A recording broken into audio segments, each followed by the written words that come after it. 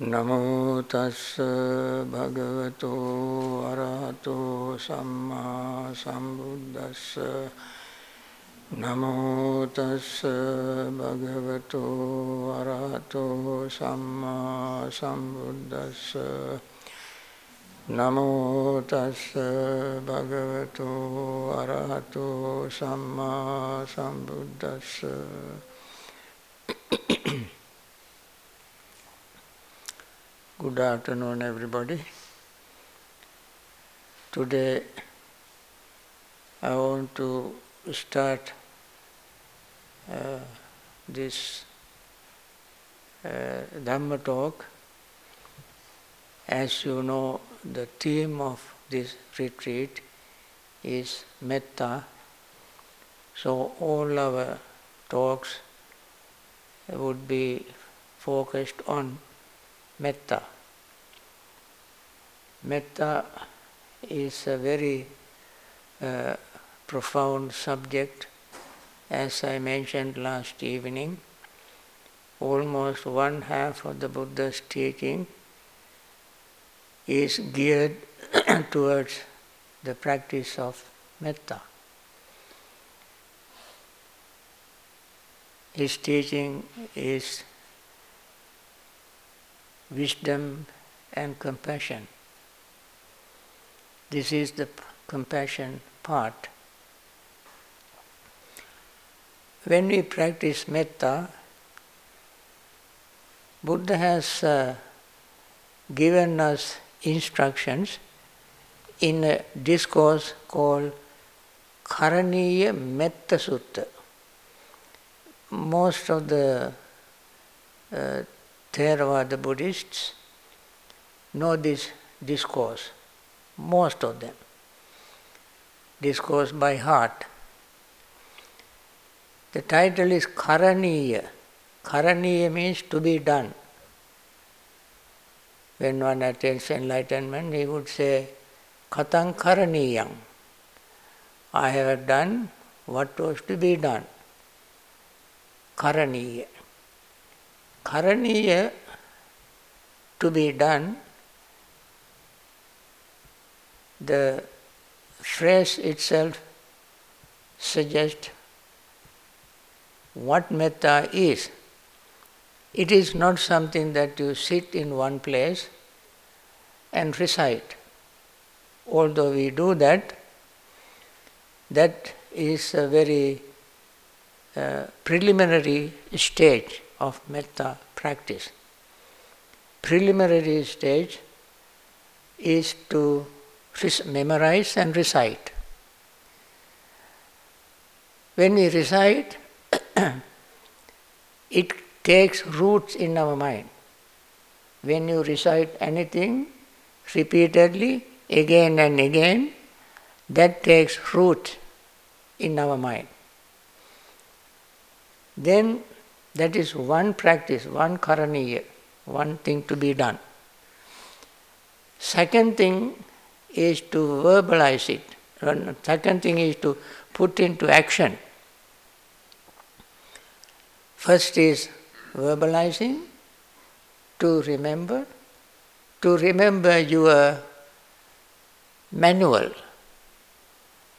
Instead of looking at the book, you memorize the manual. And then you part by part put together in practice. In our deeds. That means even in the discourse, Buddha mentioned sitting, standing, walking, lying down, whenever awake. Vigata middho. Middha means sleepiness, vigata means without. Discourse, we can read this word. So, sitting, standing, walking, lying down, or whenever awake. That means not in dream, not in sleep.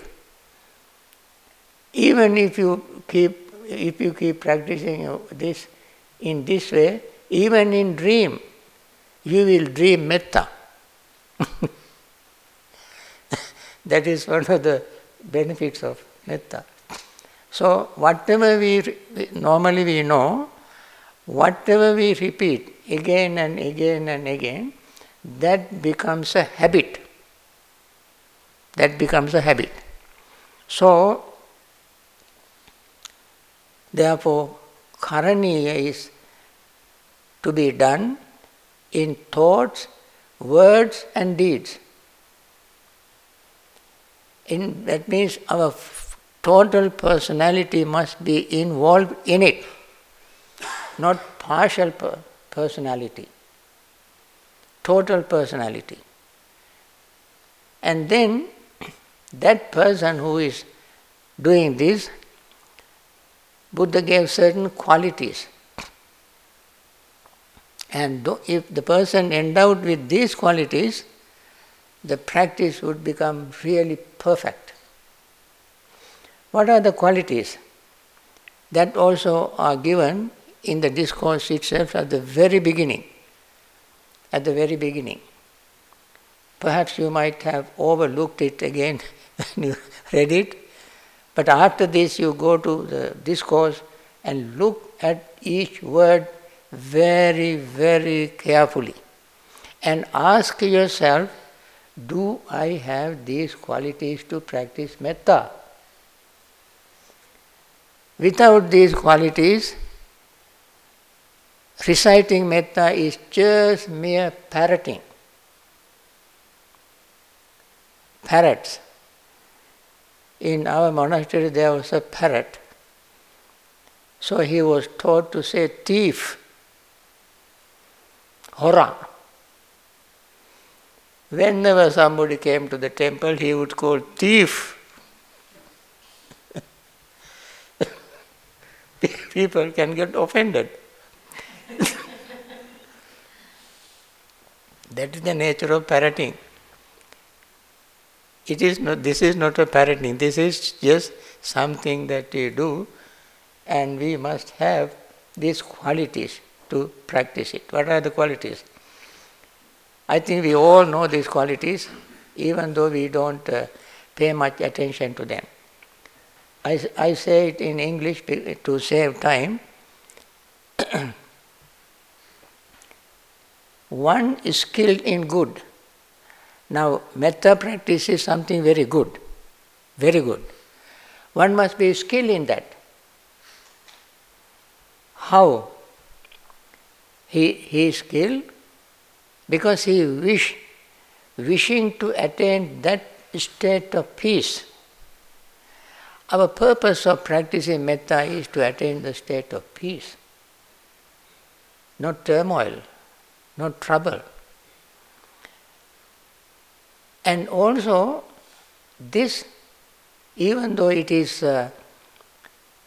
it seems to be very simple, this practice can lead to utmost state, ultimate peace, even nibbana.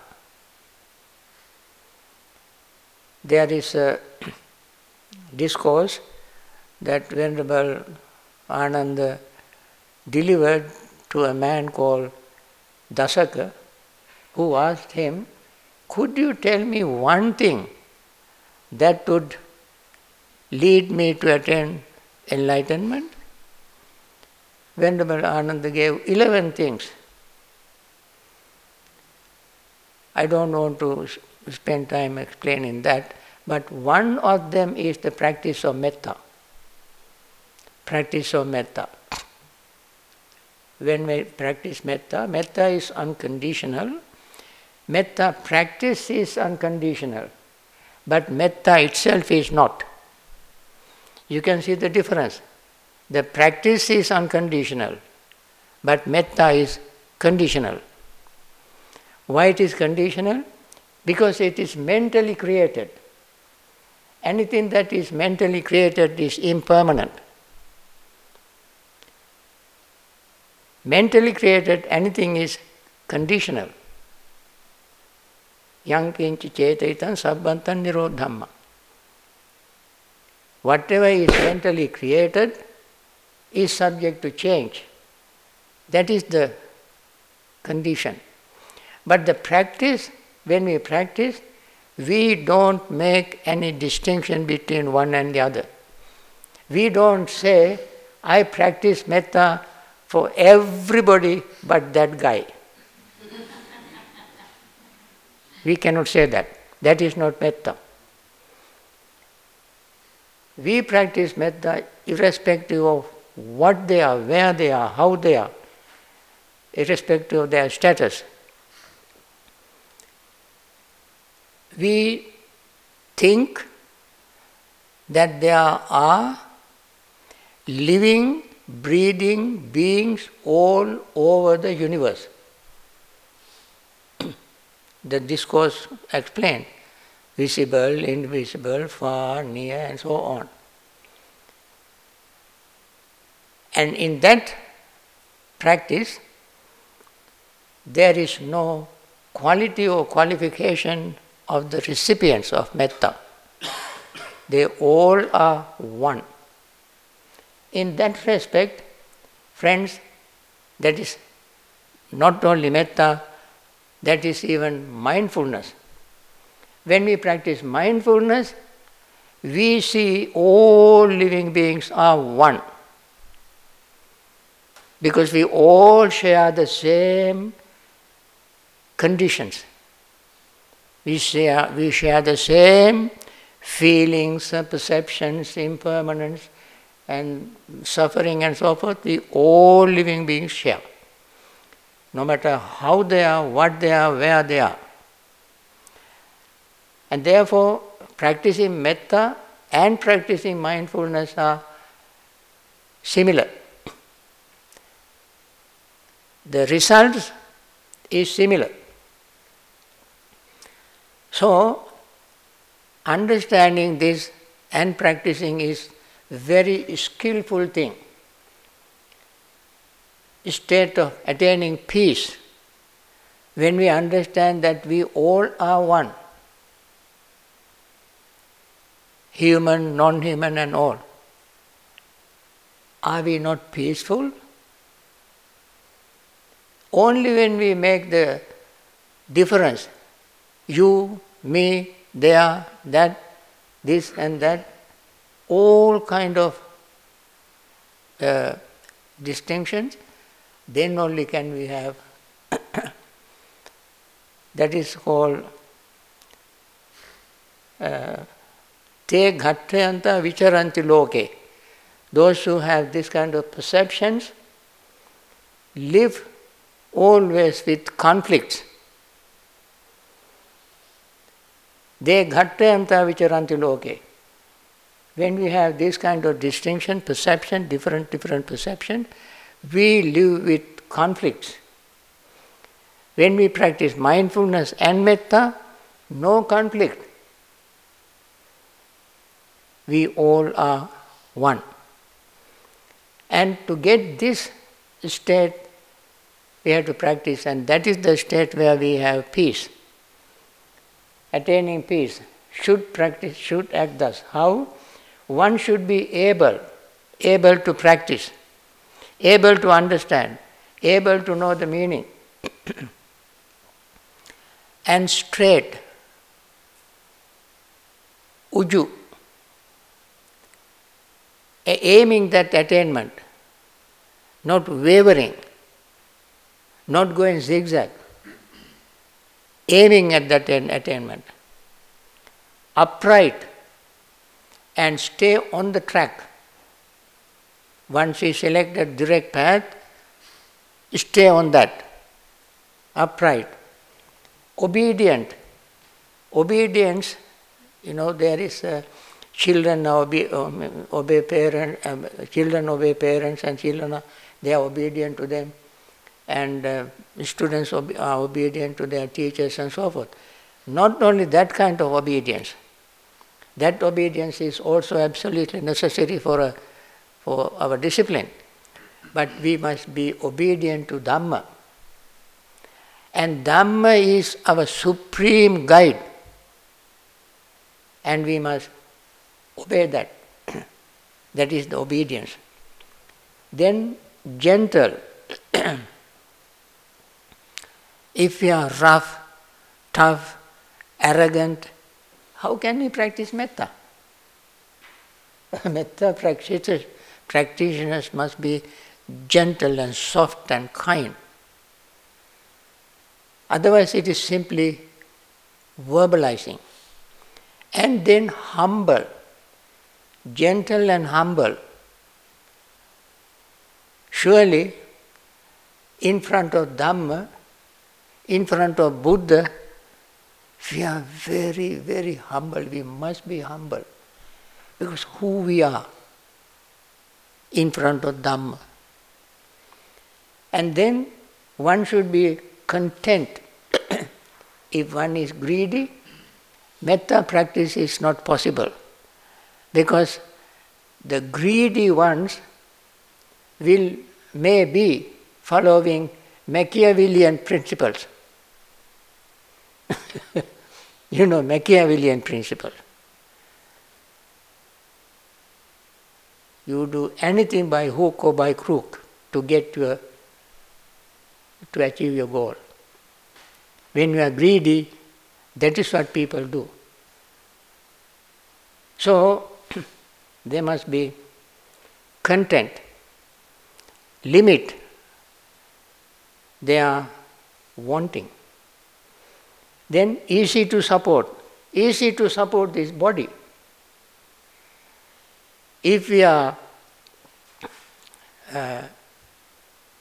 not satisfied with basic minimum things, we keep collecting, accumulating, and have no time to practice metta. And then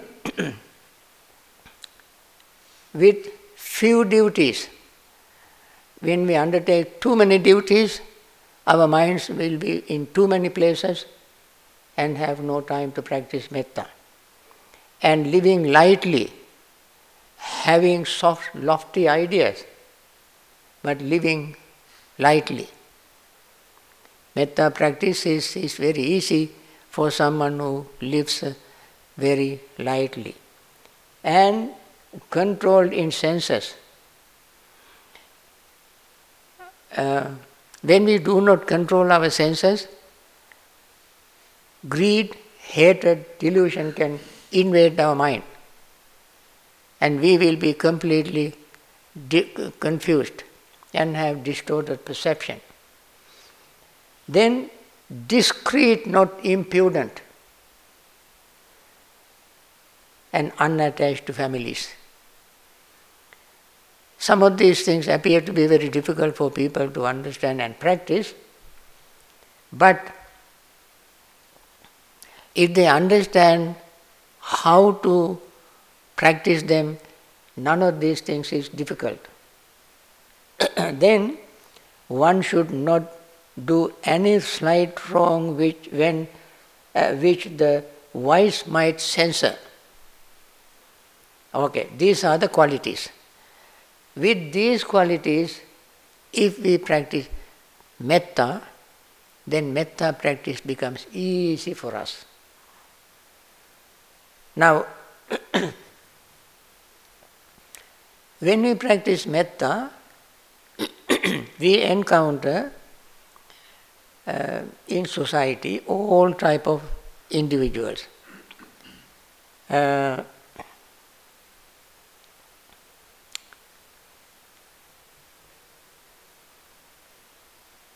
Buddha has given many discourses on how to practice metta, not only this main one, but in many other places he has mentioned. In one place he gave similes, gave some similes, one simile to explain 4 types of individuals who must learn how to practice metta. I mentioned yesterday in my opening talk, we all have the seed of metta in us. But we don't know how to cultivate it.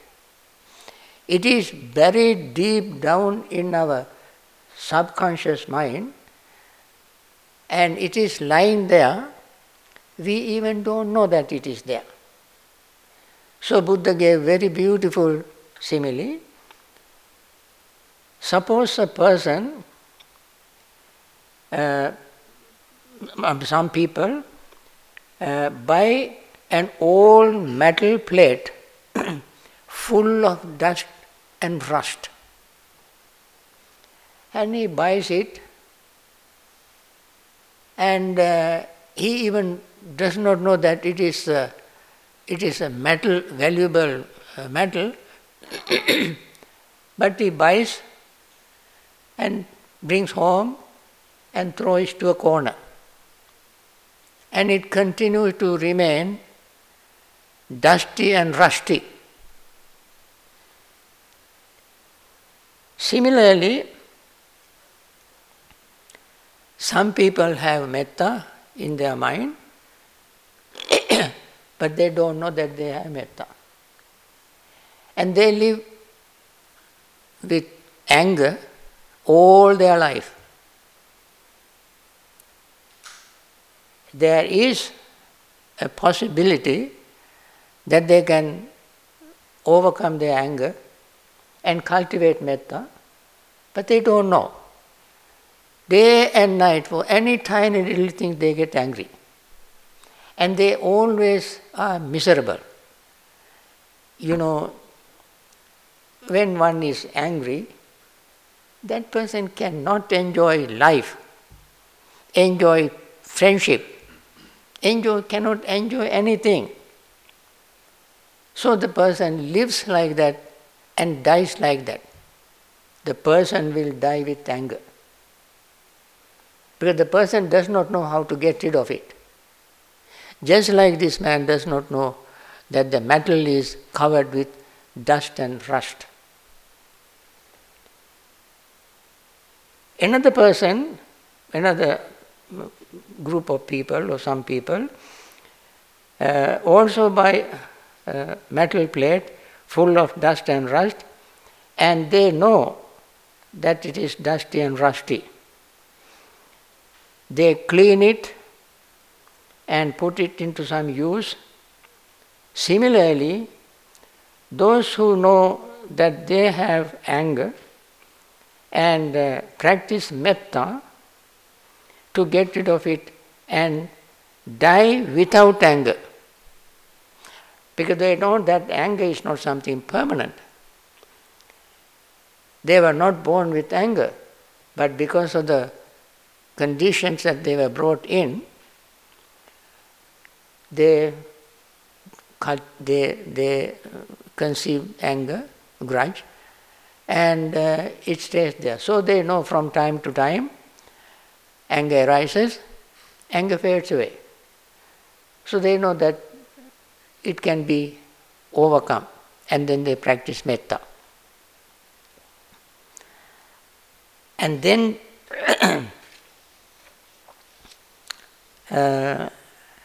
they can die without anger. They can die with metta. Some other people who also buy a plate, metal plate with dust and rust,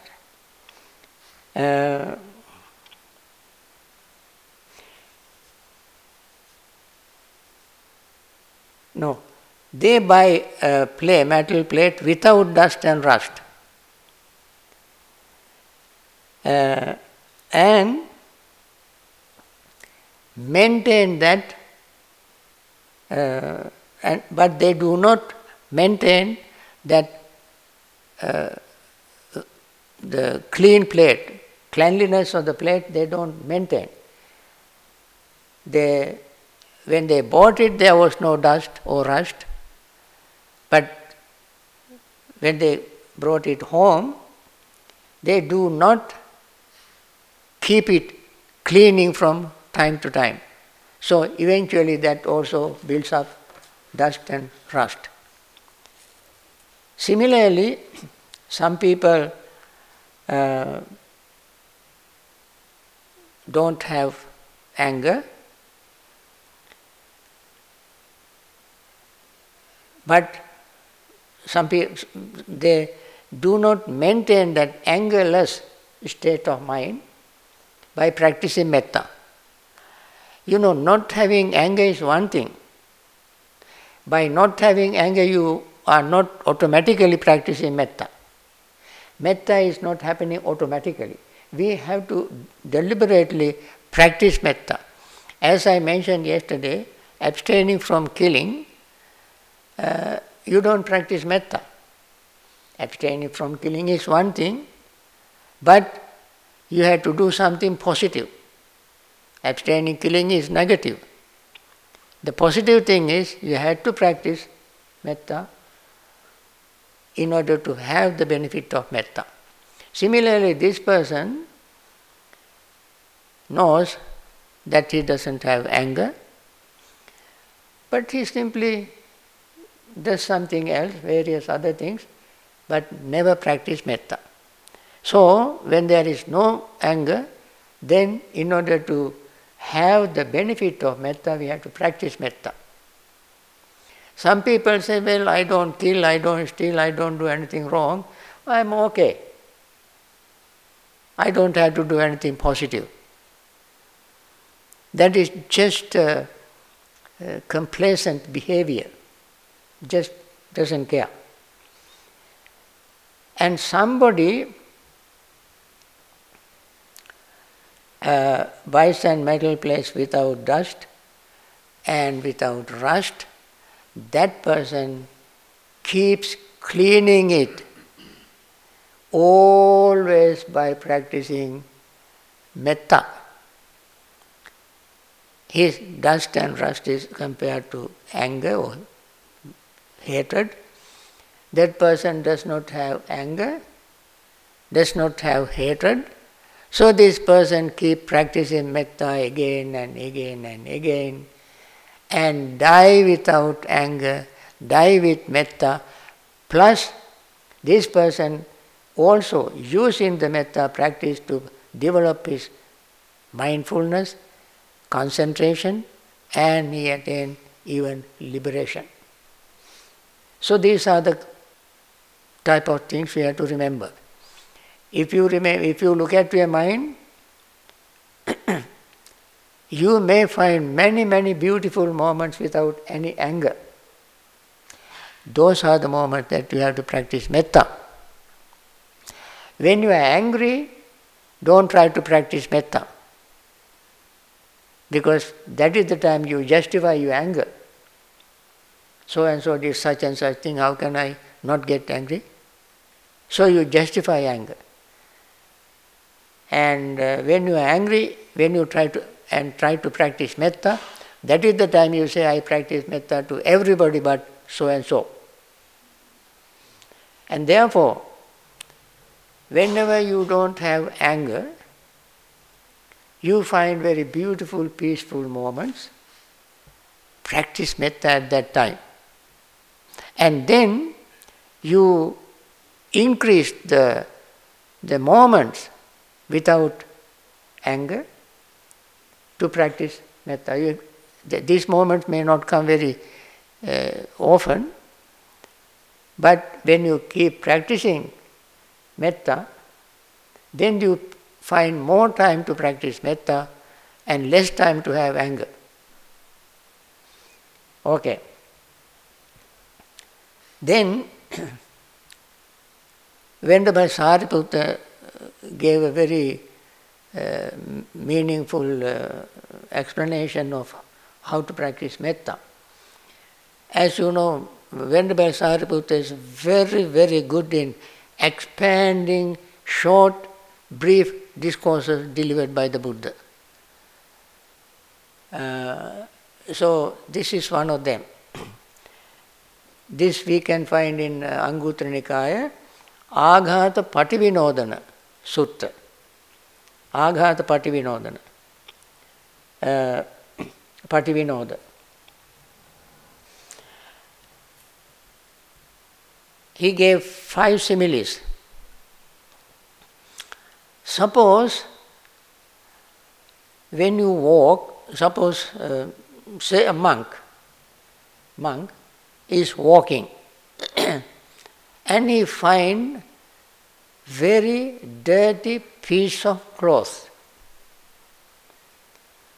and he just stumble over it, and then he turn around and see that that it is a piece of cloth, but very, very dirty. It is so dirty that he even might not feel like picking up with his fingers.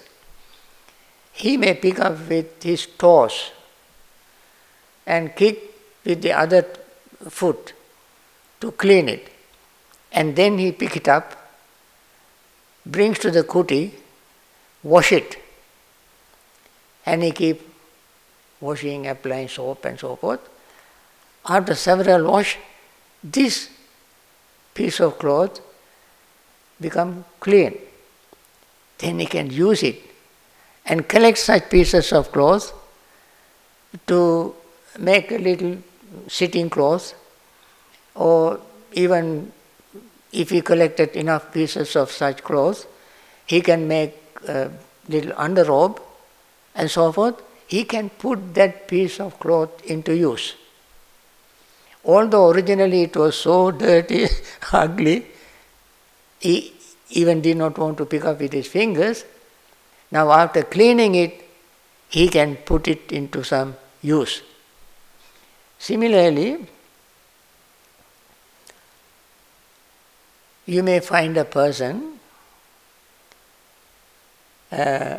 his words are kind, sweet words, but his actions and his thoughts are like poison.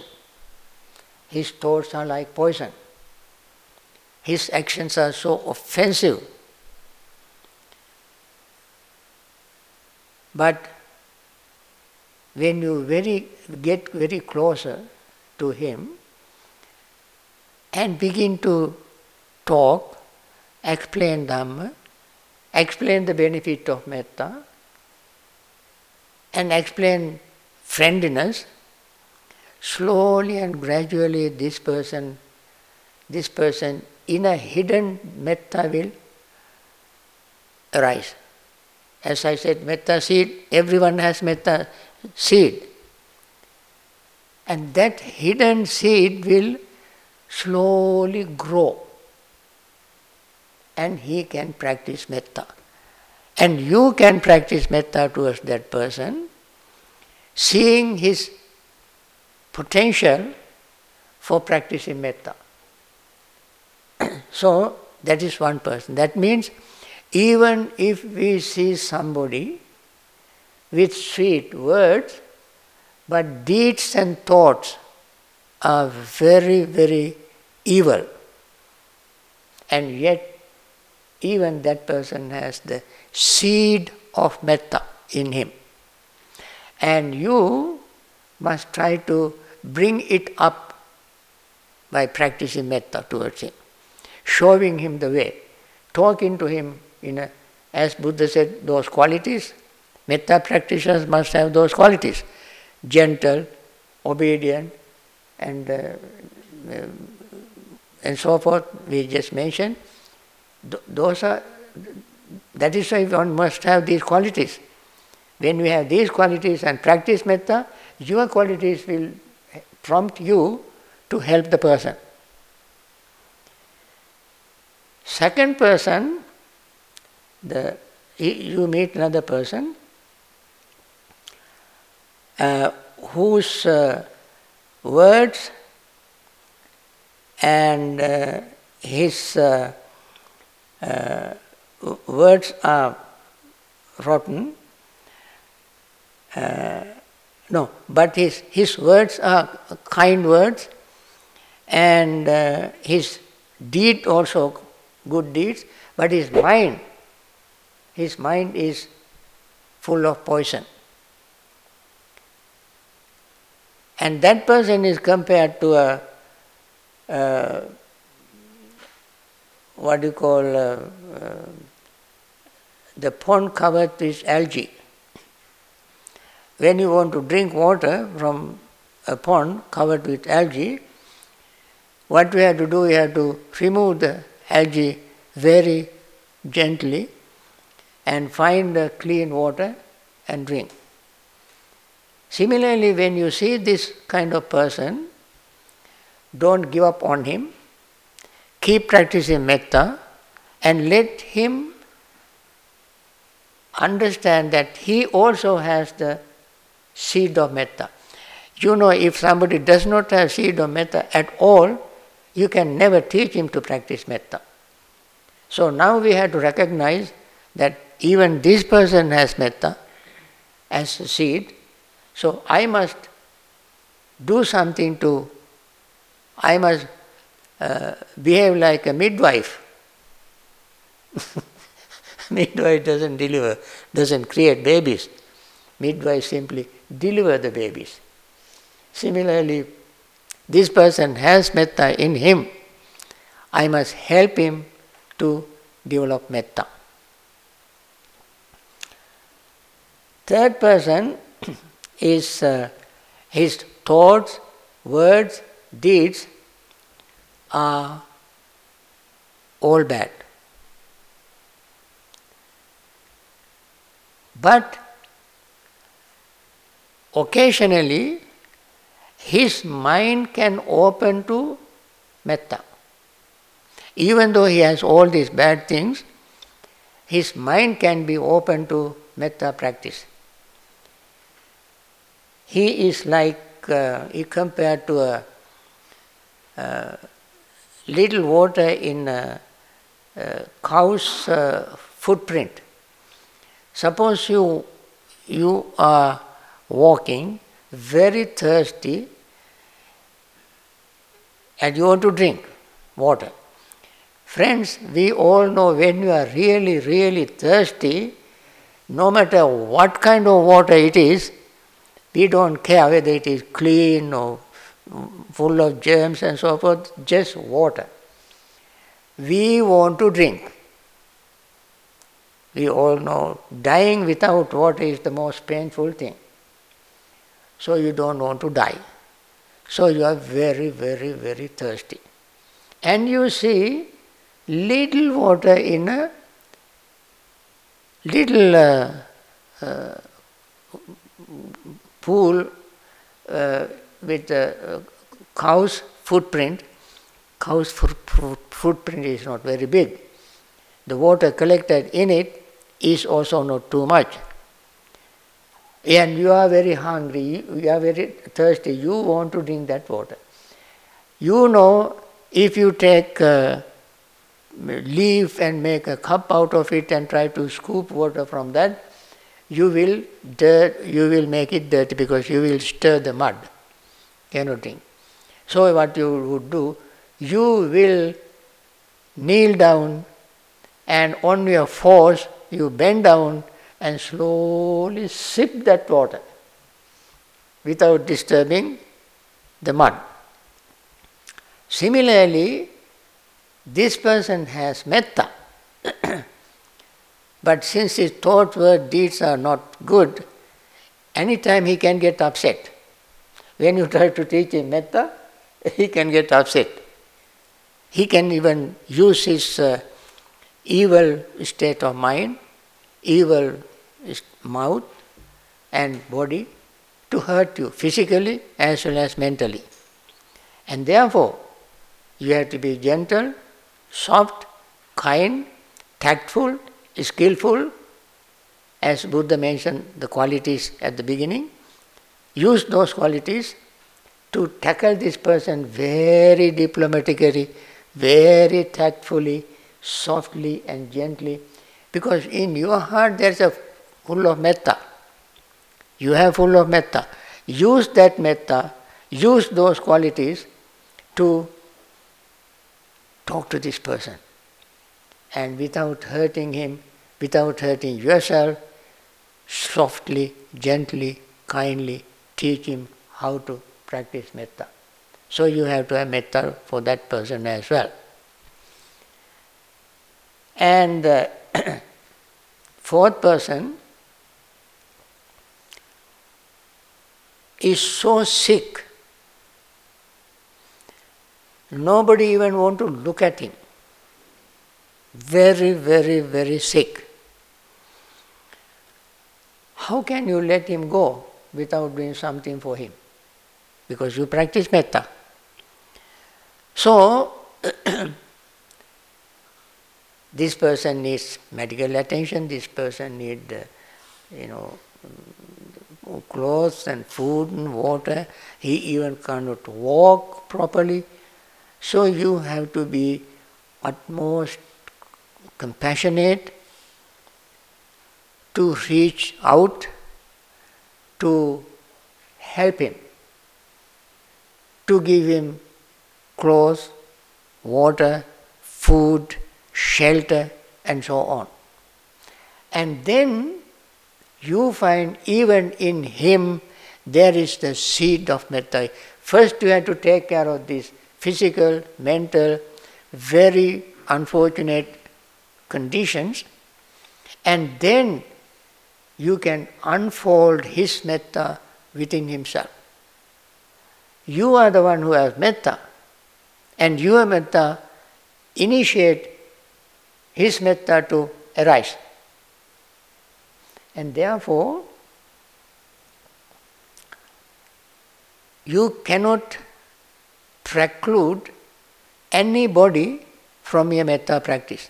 Lastly, when the Sariputta says, you find a person perfect in everything, thoughts, words, deeds are good, heart is good, health is good, he is like a pond with clean water. Everything is good. Practicing metta towards that person is the easiest. When the Sariputta did not start with the easiest, he starts with the most difficult person. And then come to the easiest one. Who cannot practice? Even in Kakachupama Sutta, Buddha said the monks, bhikkhus, if somebody is gentle and kind and soft and observe the precepts and be very holy, noble, when all his four requisites, his food, his robes, his lodging, his medicine, all he gets very comfortably, and then he practices very softly, gently, and lives a very pure life. I don't appreciate that monk. Why? Because everything comes to him easily. When he puts into some test, you can find the real man. Similarly, practicing metta to a friend, that is why when people say when they practice metta, I practice metta towards my wife. I practice metta towards my husband, my children, my parents. I said, not a big deal. Very easy. And if they say, I practice metta to my adversary, my enemy, that is appreciable. That is very wonderful. Not easy to do. Then, there are 8 qualities to practice metta. Number 1, I just run through all these things in order to save time without too much explanation.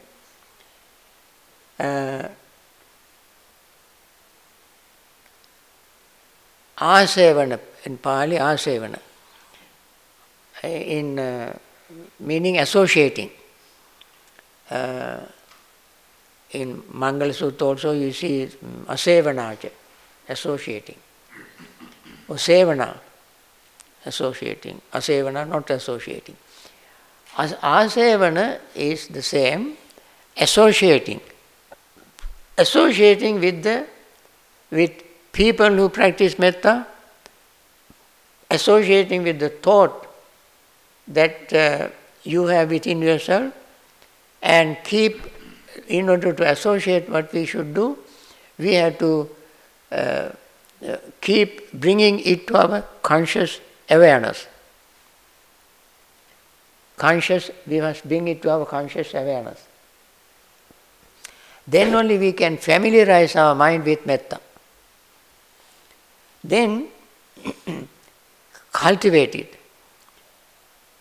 When we cultivate, we have to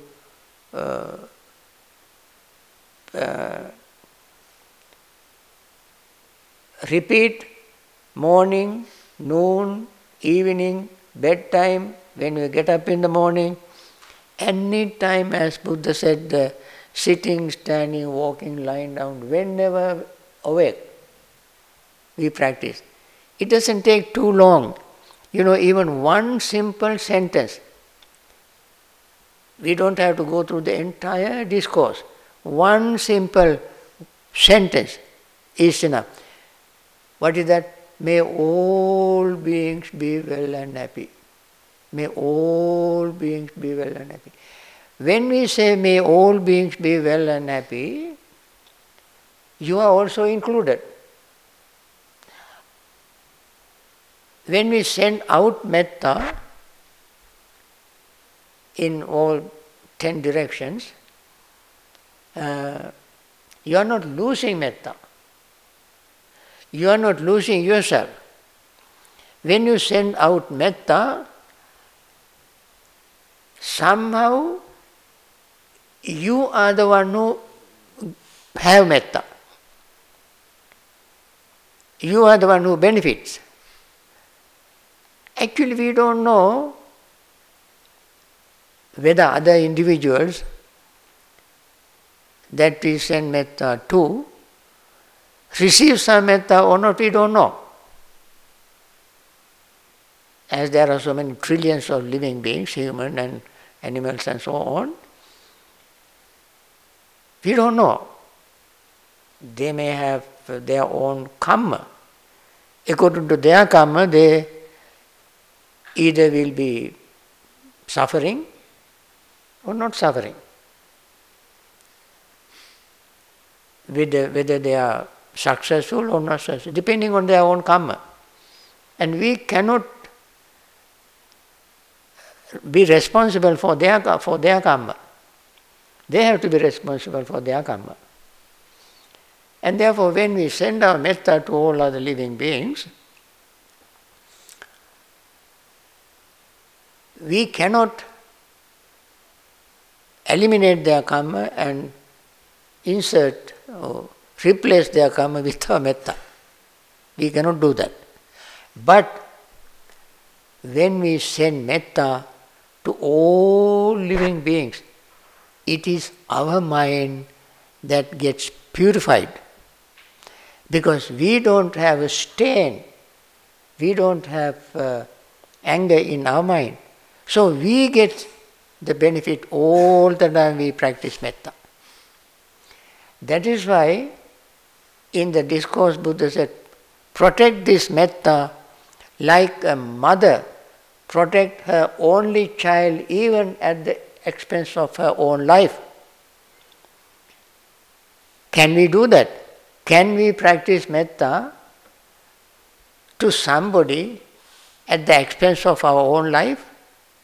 Normally we don't do it. But Buddha never says something that we cannot practice. Buddha himself said that, bhikkhus, I never tell you anything that you cannot practice. Metta is something that we can practice. So, protect the metta, not the person. You protect your metta thought. Your metta thought is your baby. protect it. We cannot go out and protect human beings, animals and so forth.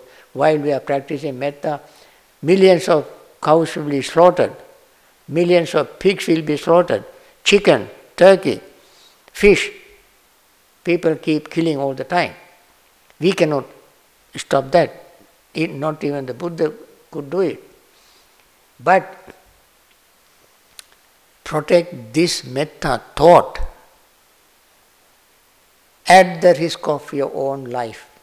As the Kakachupama Sutta said, the simile of sword, discourse said, even if somebody cuts off your limbs one by one, at that time, if you do not practice, if you have anger, you are not practicing my instruction, my Dhamma.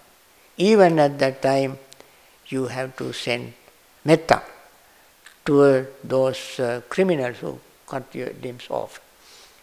Likewise, that is a very beautiful simile. Similarly, protect this metta thought,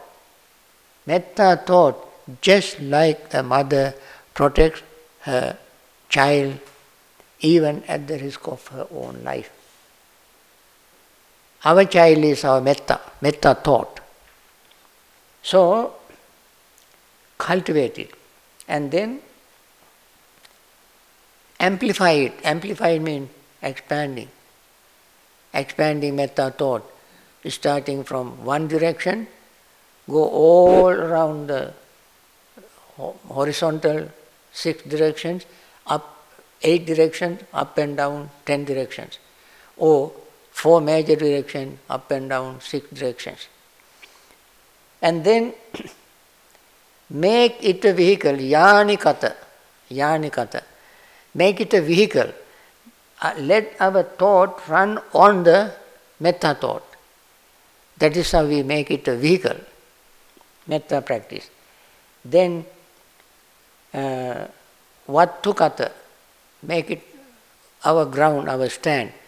That is the stand, that is the ground, the place where we stand for our practice. In many discourses, Buddha mentioned, on the basis of this practice, we can develop concentration. That is why at the end of the Metta Sutta, Metta Anisansa, it is said, you gain concentration very quickly when we practice metta, because it is the ground.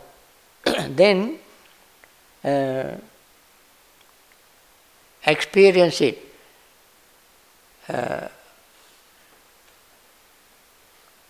Anutthitāya, don't get out of it. You stay in that. Make it your experience. From the experience you can expand or send out metta. That means we must feel within ourselves the benefit of metta in order to share it with others. Once we experience it, then it is very, very easy for us to say, how beautiful if all living beings have the same feeling as I have. In order to have this thought in mind, we must experience metta by doing it again and again and again. Then make it a habit.